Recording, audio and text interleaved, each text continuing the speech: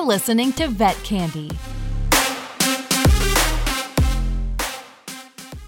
When you see bilateral patella fractures in a cat, what's the first thing that goes through your head at that point?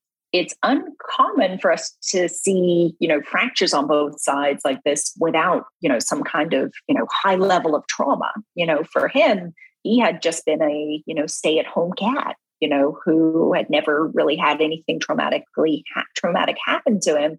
Vet Candy makes learning fun with the most exciting experts on the planet. Become a Vet Candy member for exclusive access to our library of more than 100 studio qualities and race-approved videos taped in 4K. Say hello to streaming and goodbye to boring webinars with us. Plus, members can connect with specialists and licensed mental health care experts on our forums and get answers to your burning questions with our knowledge database. You can even create a custom learning plan, keep track of your progress, and track your CE credits all in one spot. Your personalized learning journey starts with us. What are you waiting for? Sign up today at myvetcandy.com.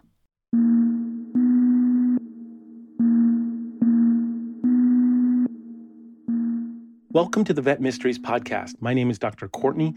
I'm a board-certified veterinary surgeon and fiercely devoted to pet and animal health. This podcast is powered by Vet Candy, a multimedia platform offering diverse veterinary content produced by veterinary experts and key opinion leaders. In this podcast, we unravel some of the most baffling and fascinating cases in clinical veterinary medicine. Please let us know how you feel about these cases. You can find us on socials at Dr. Courtney DVM and at MyVetCandy. Now, let's get started. Today, folks, we have a true guest, a true distinguished, illustrious, dynamic. There's so many words that come to my mind, but I got to be honest, you will discover all of that as soon as you get a chance to meet her, as soon as you hear her speak.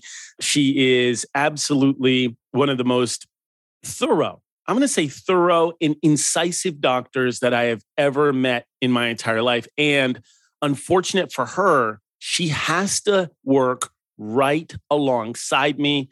Ladies and gentlemen, please welcome to the podcast, Dr. Rebecca Webb. Welcome to the podcast, Dr. Webb.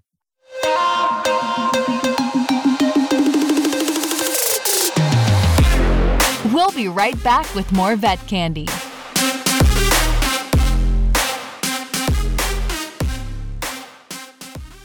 Vet Candy makes learning fun with the most exciting experts on the planet. Become a Vet Candy member for exclusive access to our library of more than 100 studio qualities and race-approved videos taped in 4K. Say hello to streaming and goodbye to boring webinars with us. Plus, members can connect with specialists and licensed mental health care experts on our forums and get answers to your burning questions with our knowledge database. You can even create a custom learning plan, keep track of your progress, and track your CE credits all in one spot. Your personalized learning journey starts with us. What are you waiting for? Sign up today at myvetcandy.com. Thank you for having me, Dr. Campbell. Yeah, this is a really exciting opportunity for me because there's a lot of firsts that are happening right now. A tremendous amount of firsts. First and foremost, it's one of the very first times I get to enjoy a podcast episode with a dear friend of mine. It's one of the very first times that I get to enjoy a podcast episode with someone who works right alongside me. And then finally, people will find out, but there's also an international element to this podcast too. So it all comes together. Let's just set this scene. We're here to talk a little bit about a mystery case, right? A case that we find intriguing and captivating. But before we get to that, if you would mind just setting the scene for us on two things. What was it like where you grew up, and how did that inform your understanding about animals?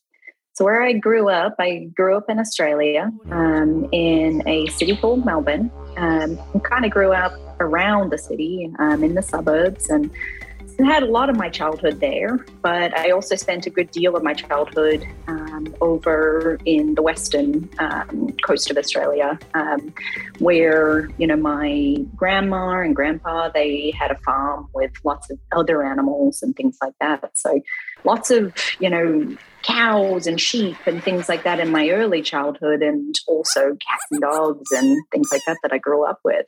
So you spent time both in a farm, sort of bucolic, rustic environment, but then you also were around companion animals. Of course, the natural inclination is people are going to ask you, well, what did you like more? Did you prefer companion animals or farm animals? Now, it may not be aligned with what you chose in your profession. So when you were growing up, what did you seem to gravitate towards more? I think I always have gravitated towards the companion animals and gravitated towards, their care and things like that, because it's more what I experienced in my home life and more, they were the animals that I had just a deeper connection with, I think. Yeah, absolutely. Now, when we hear about Australia, a lot of people are thinking, oh man, this is really exciting because we never have had a chance to talk to an Australian veterinarian or hear about Australia. For those who are uninitiated, could you, and this might be a little bit difficult of a question because of how encompassing it is, but could you contextualize the standard of veterinary care in Australia?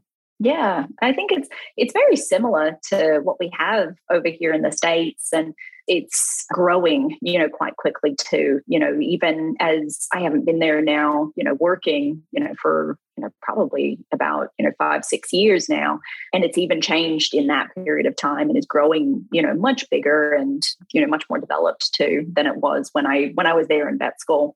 Absolutely. Absolutely. So as we all go through this journey, we talked a little bit about some of your favorite species or what you tend to gravitate towards more, but sometimes to pursue a career in veterinary medicine, I say it certainly takes more than just a love for animals. Could you let us know why veterinary medicine? Why did you start on this journey and ultimately become a veterinarian?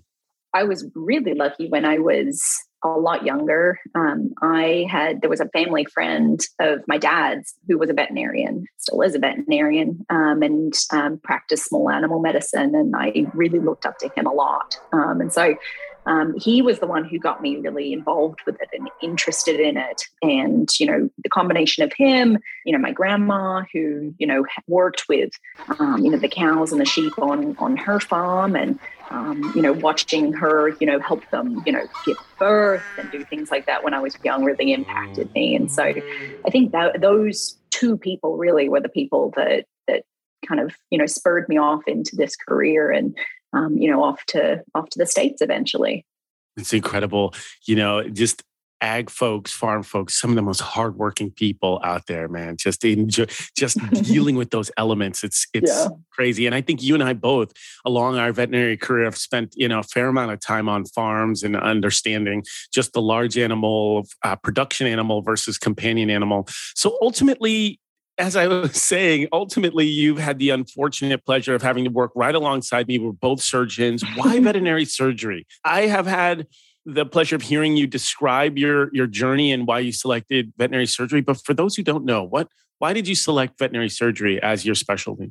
I think, for me, I like problem solving and I like things that I can physically fix. I find that very rewarding. And, the patients that I see that, have, a fracture, a broken leg, things like that. And that I am able to fix and repair and then watch them walk and get that, immediate feedback of improvement, to me, gives me a really good feel-good factor. And it's lovely seeing, how their owners then react and see, their joy and their happiness at, successful outcomes and things like that. So for me, that was the key that kind of, led me down this path.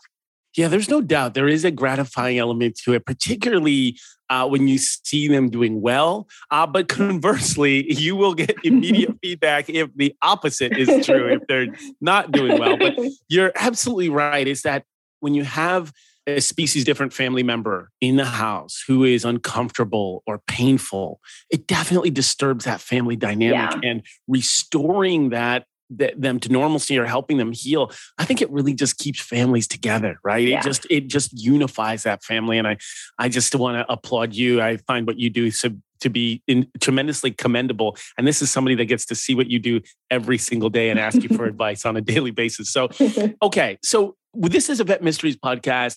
So we have to talk a little bit about any personal mysteries. Hey, let me be clear. Anything you're comfortable sharing. Is there anything mysterious about you or that people wouldn't readily know? I mean, one of the things I think people wouldn't readily know when they meet me is very much enjoy gaming and playing PlayStation and things like that in my free time, which is not always a huge amount of free time, but when I do get it, I do like to kind of go back to that and go back to playing those games and to kind of back to my childhood a little bit in a lot of ways. So you're a big gamer. Okay, my favorite games, surprise, surprise, were probably fighting games, okay? I love Street Fighter, I love Mortal Kombat, but I also liked racing games. I loved a game called Gran Turismo. I don't know why I did, but I absolutely loved it. Are you a fan at all of any racing games or any fighting games? Yeah, I mean, racing games, like I loved, really, mainly the one that I've loved throughout my life has been Mario Kart, all the time. I've loved that. And, they have a new one on your cell phone now that is very addictive. And so, that one for me was good. Fighting games, not so much. Like I liked them, but it was more like when I liked them when they also had like problem solving things, like absolutely. The scary ones. All right. Well, fine. I'm challenging you now to a game of Mario Kart. I had no idea you were an aficionado. It is on the challenge. You need to accept it soon. However, we have some important matters to get to. We are here today to talk about a very interesting case, a fascinating case. And it's something that probably you and I, even a busy surgeon, a busy doctor, I'm guessing, and again, I don't know the details, but a busy doctor may only see one or two of these in their whole career. Right. And so this is tremendously, when we talk about vet mysteries, we talk about the strangest of the strange, the worst of the worst, the most captivating of the captivating. And so could you do us a favor? Could you set the scene for us on first provide us a signalement and a name of the patient that you saw that day? Yeah, the signalement was a 6-month-old male intact domestic short-haired cat by the name of Sam. Sam. Okay. So Sam comes into you that day, and just physically from a distance, how does Sam look? Sam was pretty boisterous because he's only 6 months old and pretty kind of wild little kitten. But he came in and he was kind of walking around the consult room, kind of almost walking a little bit, almost like on eggshells with his back legs, kind of tippy-toeing a little bit with both of his back legs. And but otherwise kind of getting around pretty fine, seemed bright and happy. Interesting. So he's in the room, he's walking around and he's walking kind of on eggshells. And here's something I think is so critical is as you are in that exam room, you are actually starting your exam at that point, right? So you may be speaking with the family, you may be engaged in conversation, but I think it's so critical to drill down that you're starting to observe Sam already. You walk in there and you're starting to see how Sam's walking. I would like to know a little bit about what the family was experiencing and what your conversation was with the family. But before we get to that, could you talk to us a little bit about what's your protocol? What's your preferred methodology when you know that you're faced with a cat who is having trouble walking? What's some of the first things you do? I mean, some of the first things that I do, I'll make sure that they're out of the carrier and, make sure that they can, explore the room safely, because I find like when they're having trouble walking, it takes a little while for any cat in a vet clinic to come out of their shell a little bit and to want to engage and walk around a little bit. And so sometimes even when I'm getting that history, I'll try to let them free, so that they can start to become a little bit more comfortable and start to show me a little bit more what's going on. Yeah, absolutely. They are almost opposite, right? We always know in vet school where they say cats are not small dogs, right? Yeah. But behaviorally, it is two totally different worlds. You might walk into an exam room and just see this happy-go-lucky, energetic Labradoodle who runs right up to you, tail wagging. He wants to meet you. It's a brand new friend. And then you have a cat who's like, no, I am over this. I want no part of this experience. Okay. So you have Sam in the room. You're watching him wander through the room and explore, and you start having a conversation with that family. What is that family saying to you? So they had brought him in, and he had been limping a little bit on on, initially they thought it was his left back leg. And then as they were watching him, over the last couple of weeks, maybe they'd seen it on the right. It wasn't totally sure. They weren't totally sure, which exact leg it had been, but he seemed to be doing okay at home and just not really jumping up on, furniture as much or doing anything like that. And I should say as well, he's an indoor only cat. They hadn't had any history of any kind of traumatic issues, no escapes from the house, anything wild like that. But he does, live at home with another kitten from the same litter as well. They can get pretty rough, playing with each other, but nothing that the owners were aware of in terms of any kind of incidents that had happened. That's a critical piece of information too, is, when you're obtaining that history, is understanding whether this kitty cat is indoor or outdoor. And I'm so glad that you brought that, to the forefront. You're hearing from the family. I'm not sure if it was the back left leg or the back right leg. Is there anything about a shifting leg lameness that cues you into or starts your mindset into a particular pathway of thinking?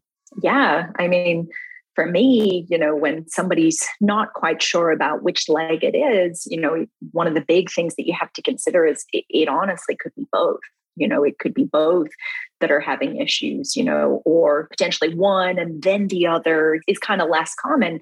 Oftentimes it's more likely that there's something going on with both of the back legs.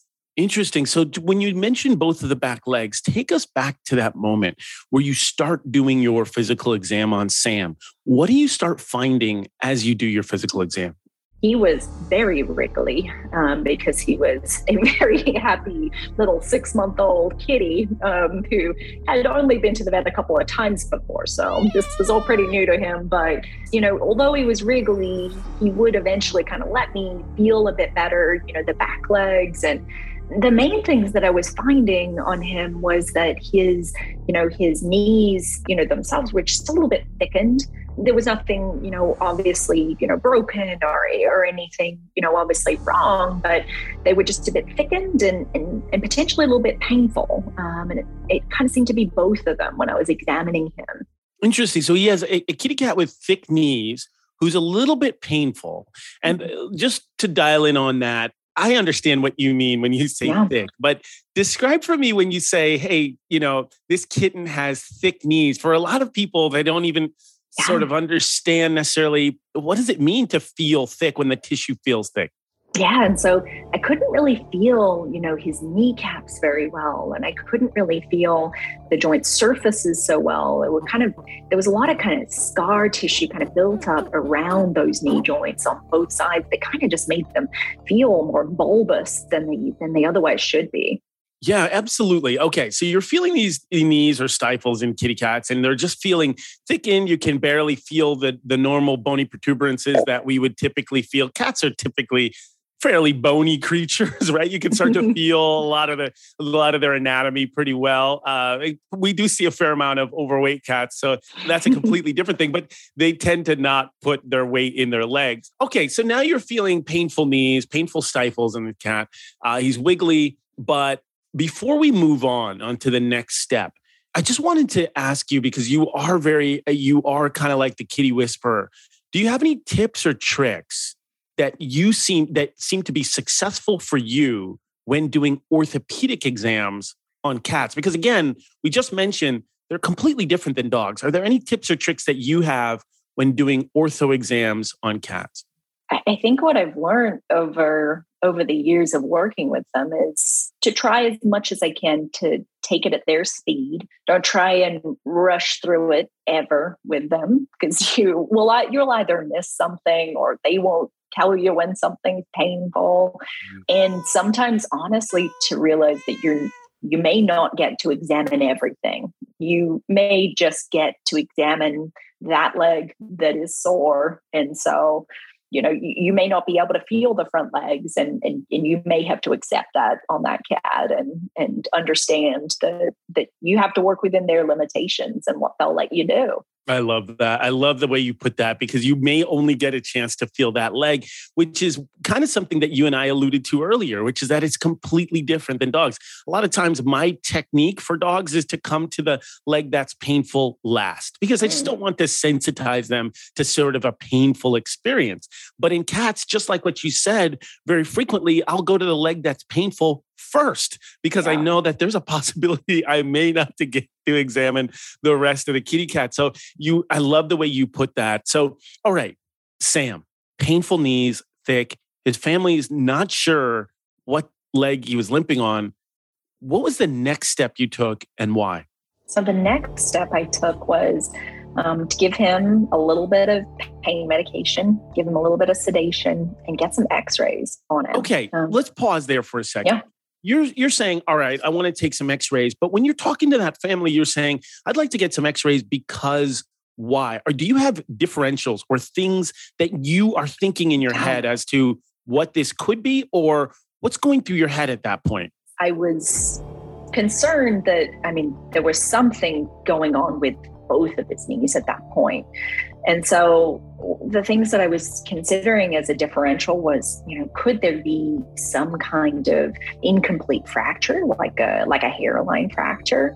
I was worried that maybe his kneecaps could be luxating. That's sometimes something we can see in cats. And so I was worried about that.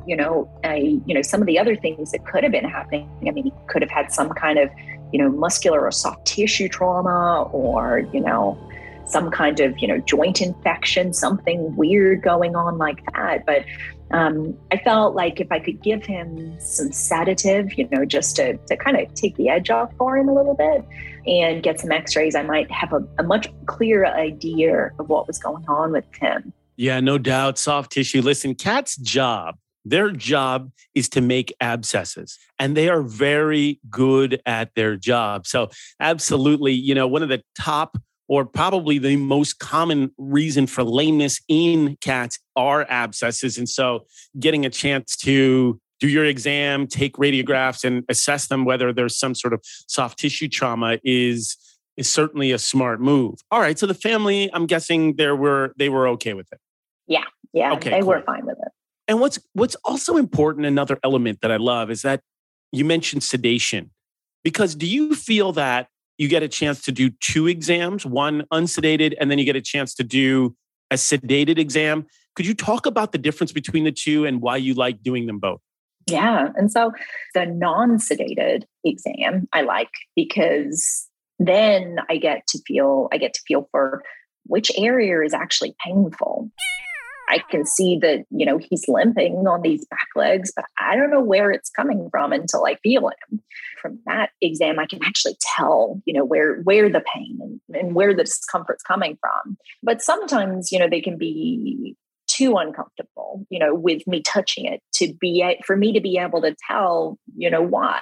And so assessing them again once they've had a bit of sedative, like a pain medication, honestly, can be really helpful to then help me narrow down exactly what's going on.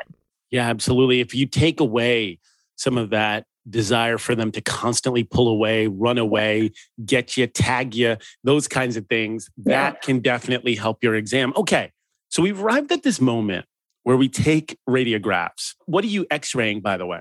I was x-raying both of the knees. Both of the knees. Yeah. No pelvis in there, no chest, nothing like that. I got one hip extended view as well, one pelvis view. Okay. And again, this may sound trivial, but just help us out for a little bit. You obviously feel thick knees. Is there any particular reason you decided to take a pelvis shot? It was mainly because he was so squirmy that both of the knees were thick, but they felt the same on either side. And so sometimes that can mislead you into thinking that there's something wrong when it might just be his, how he's built. He might just feel like that. So I took a pelvis view as well so that I could make sure I wasn't missing something up there too. Okay, perfect. And not only that, cats and their femurs and their femoral necks, they get, historically, they are the poster child for femoral neck fracture. So I absolutely would take a pelvis radiograph 100% of the time. Okay, so you take radiographs, and what's the first thing that goes through your head? When I saw the radiographs, the first thing that went through my head was, I was very thankful that I'd taken the x-rays because he actually had fractures, of both of his kneecaps in both knees. Wait a minute. He had fractures of both of his kneecaps? Yeah, both of them had fractured. Okay, so let's pause there for a second. When you see bilateral patella fractures in a cat, what's the first thing that goes through your head at that point? It's uncommon for us to see, fractures on both sides like this without, some kind of, high level of trauma. For him, he had just been a, stay-at-home cat, who had never really had anything traumatic happen to him. So I thought that something traumatic, like jumping off of, a high height or getting, hit by a car or something like that, was pretty unlikely for him. But I did remember a condition that some kittens can get and some cats can get that can predispose them to these kinds of atraumatic or non-trauma related, fractures, of these kneecaps. Okay, so this is so critical at this point. You take radiographs, you notice these changes. You're thinking in your head, this is really serious. But then a light bulb goes on and you remember that there's this atypical condition that cats get sometimes. What was the next thing you did after you had that realization?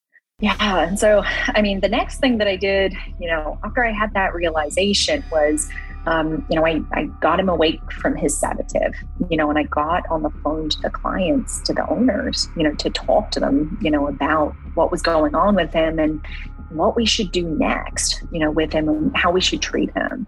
Yeah. What was it? What was the next thing you did? The cats that get this condition, and even though they have these fractures, these broken kneecaps, although it would make the most sense to do something surgical to them and to try and repair them, when you look at the studies and you look at how these cats do with these repairs, over 80% of them do very poorly, when you take them to surgery. And so now, the recommendation for them is to actually treat them medical. And so give him pain medications, try and keep him as quiet as possible at home, which was not easy, and try to keep him rested. Interesting. So you discover these broken kneecaps. You go to the family, you say, hey, listen, the inclination for most people would be, hey, if you have a broken bone, how do you fix it? Your conversation with them is, hey, listen, when we try to fix these, they don't do very well. And then at that point, did you say to yourself, all right, let me go take a look again at him and see if there's anything different about him? Yeah. Or what was your mindset there once you had discussed with them that surgery is probably not ideal for him? Yeah. And so the other thing that I did look at when I saw those radiographs is I went back and had another look in his mouth. And he actually had a few deciduous teeth or baby teeth that were still there. And he was 6 months old at the time, so he should kind of be at the end of having his baby teeth. It's a weird syndrome. So this, they call it, the knees and teeth syndrome. They can develop these fractures in the kneecaps. They also can have all these abnormalities, with their teeth and retain all their baby teeth as well. Okay. This is critical because this is exactly what we talk about when we say mysterious. This is essentially one of those syndromes that it's rare. This is atypical. We just don't see it. And you had mentioned they call it knees and teeth syndrome. That sounds like a pretty colloquial term. What's the medical term for knees and teeth syndrome? And please continue. What abnormalities do you see with this knees and teeth syndrome? Yeah, and so they think it is a form of a condition called osteogenesis imperfecta, which is essentially a genetic condition where they'd have issues with collagen within the body. And so the collagen doesn't quite form properly, and then their bones don't quite form properly. And they can have, these malformations in their mouth. They can have these retained baby teeth. The most common fractures that they can get are these fractures of the kneecaps, but they can also get fractures elsewhere too. And so they can get fractures, in their shin bones, sometimes in their forearms, things like that too, that can occur. And it's a condition that occurs pretty rarely in people too. But we're just starting to understand and just starting to appreciate it more in cats. Fascinating stuff. You so much to unpack there, from osteogenesis imperfecta to multiple fractures. These poor kittens, these poor cats who are just walking around with brittle bones that are just having spontaneous fractures. I can't imagine how painful that would be. I can't imagine what a quality of life that would be, having broken bones just happen spontaneously and occur without warning or trauma. This is going to sound a little silly, but Dr. Webb, have you seen the movie Glass? It's not. You have not seen the movie Glass. Okay. It's got my man Samuel Jackson in it, and a bunch of other heavyweight actors in it. And I apologize to all of those diehard fans because this is part of a trilogy. But that movie Glass goes into detail about one of the main protagonists who actually has osteogenesis imperfecta. And he's wheelchair bound, and disabled because he experiences spontaneous fractures. So when you say this happens in people, I not only do I 100% agree with you, but it was dramatized in Hollywood for osteogenesis imperfecta. And so knees and teeth syndrome, kittens, bilateral patella fractures. What were the next steps for Sam? Is there anything that can be done for Sam? What was his prognosis? So his prognosis overall, with this and with the medical management, it's hard to know exactly, with him, he responded very well to the medical management, the pain management. And I followed him out, for a few more months and took some more x-rays, to monitor these fractures. They didn't get any worse and they didn't get any further. The pieces didn't get further apart. And he actually, was able to function quite well, on those back legs. Now, I don't know, how he's doing, now, but, some of these cats can live pretty good lives and not necessarily have, so many, fractures throughout their lives. But there are others that are more severely affected and can have multiple fractures and can be pretty bad for them. Oh, my goodness. Yeah, so you're saying there's different gradations or severity of this particular syndrome. And it's one of these situations where when you see a kitten who has brittle bones and has spontaneous fractures and bilateral patella fractures, there might be vets out there, there might be surgeons, there might be veterinary healthcare professionals who look at that and say, I'm sorry, we're going to have to euthanize or prevent this cat from ongoing suffering by letting him go. And what it sounds like you're saying is that there are some cats who can actually lead good lives with a good quality and who aren't in constant pain. Yeah. And I do think, as I followed him and as I followed him through his recovery, he very much improved, and his owners felt the same way too. His family felt the same way, that he felt much more comfortable. The weird thing was that during the following of him and during his recovery, they started actually to notice their other kitten, his sister, limping as well. And so one of his rechecks, they brought her in, and she actually had fractured one of her kneecaps. And so they were unlucky, in terms of, the genetic lottery, these two, and they both had this condition. But I think, there's varying levels of severity. He had both of his kneecaps, fractured and had, a bunch of baby teeth still there. She had no baby teeth, remaining, and only one fracture. And so both of them ultimately did quite well with this medical management and with restriction, but we'll have to see how they go, later on in their lives. Unbelievable. So they're at home and they see his littermate, his sister, she's limping too. They're like, wait a minute, could this be the same? Yeah. And it turns out it is. It was the exact same thing. So we know this is heritable or genetic component.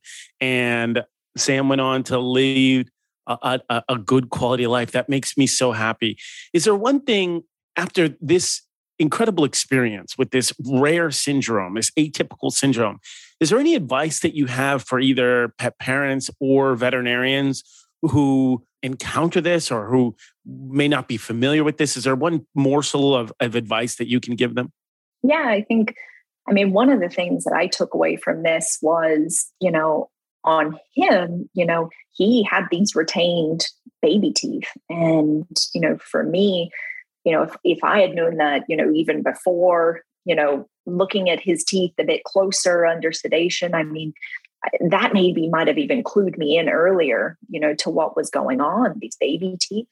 And I think in those cats where you're seeing these retained baby teeth, doing a very thorough orthopedic exam and examining those bones and joints as well as you can, I think is very important. And then I think the other thing is just to always have a wide list, of differentials for what can be going on, I mean, we talk about, how common things occur commonly, but every now and again you get something like this that kind of throws a curveball, in your day. Yeah, no doubt. I mean, that's more than a curveball. I mean, that's like a change up slider or whatever sports analogy. I don't watch baseball, but anyway, yeah, that is definitely different.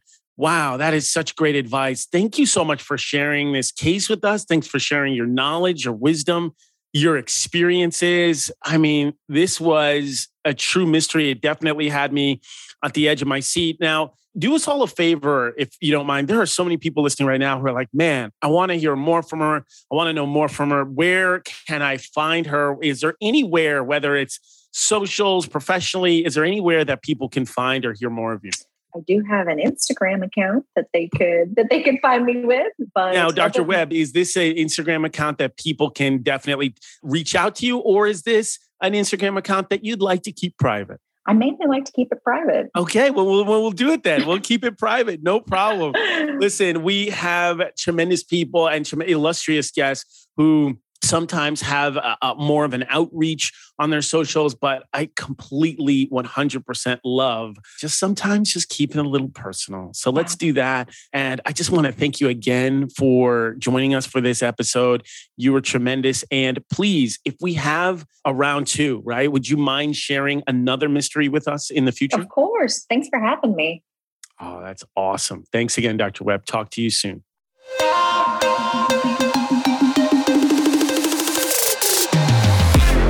We'll be right back with more Vet Candy.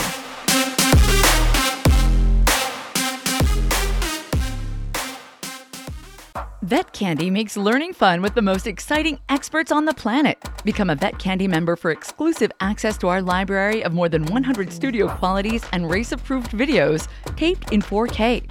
Say hello to streaming and goodbye to boring webinars with us. Plus, members can connect with specialists and licensed mental health care experts on our forums and get answers to your burning questions with our knowledge database. You can even create a custom learning plan, keep track of your progress, and track your CE credits all in one spot. Your personalized learning journey starts with us. What are you waiting for? Sign up today at myvetcandy.com. Well, there you have it, folks. There was Dr. Webb, Dr. Rebecca Webb from Australia. She had a tremendous upbringing with both farm animals, companion animals, and she likes fixing stuff. She likes watching animals just get better and healing them. And she's got a tremendous talent at doing that. She left us with a lot of morsels of wisdom in that when you're doing your ortho exam and you see pain in the knees, don't be afraid to do an oral exam as well. Or if you're doing an oral exam and you see retained baby teeth, it passed when it should be, don't be afraid to do a thorough ortho exam. So these are great morsels of information. Please tune into more episodes of Vet Mysteries with Dr. Courtney, and we'll continue to have more illustrious guests. In the meantime, please take care of your pets and each other. And remember, there's nothing stronger than the human-animal bond.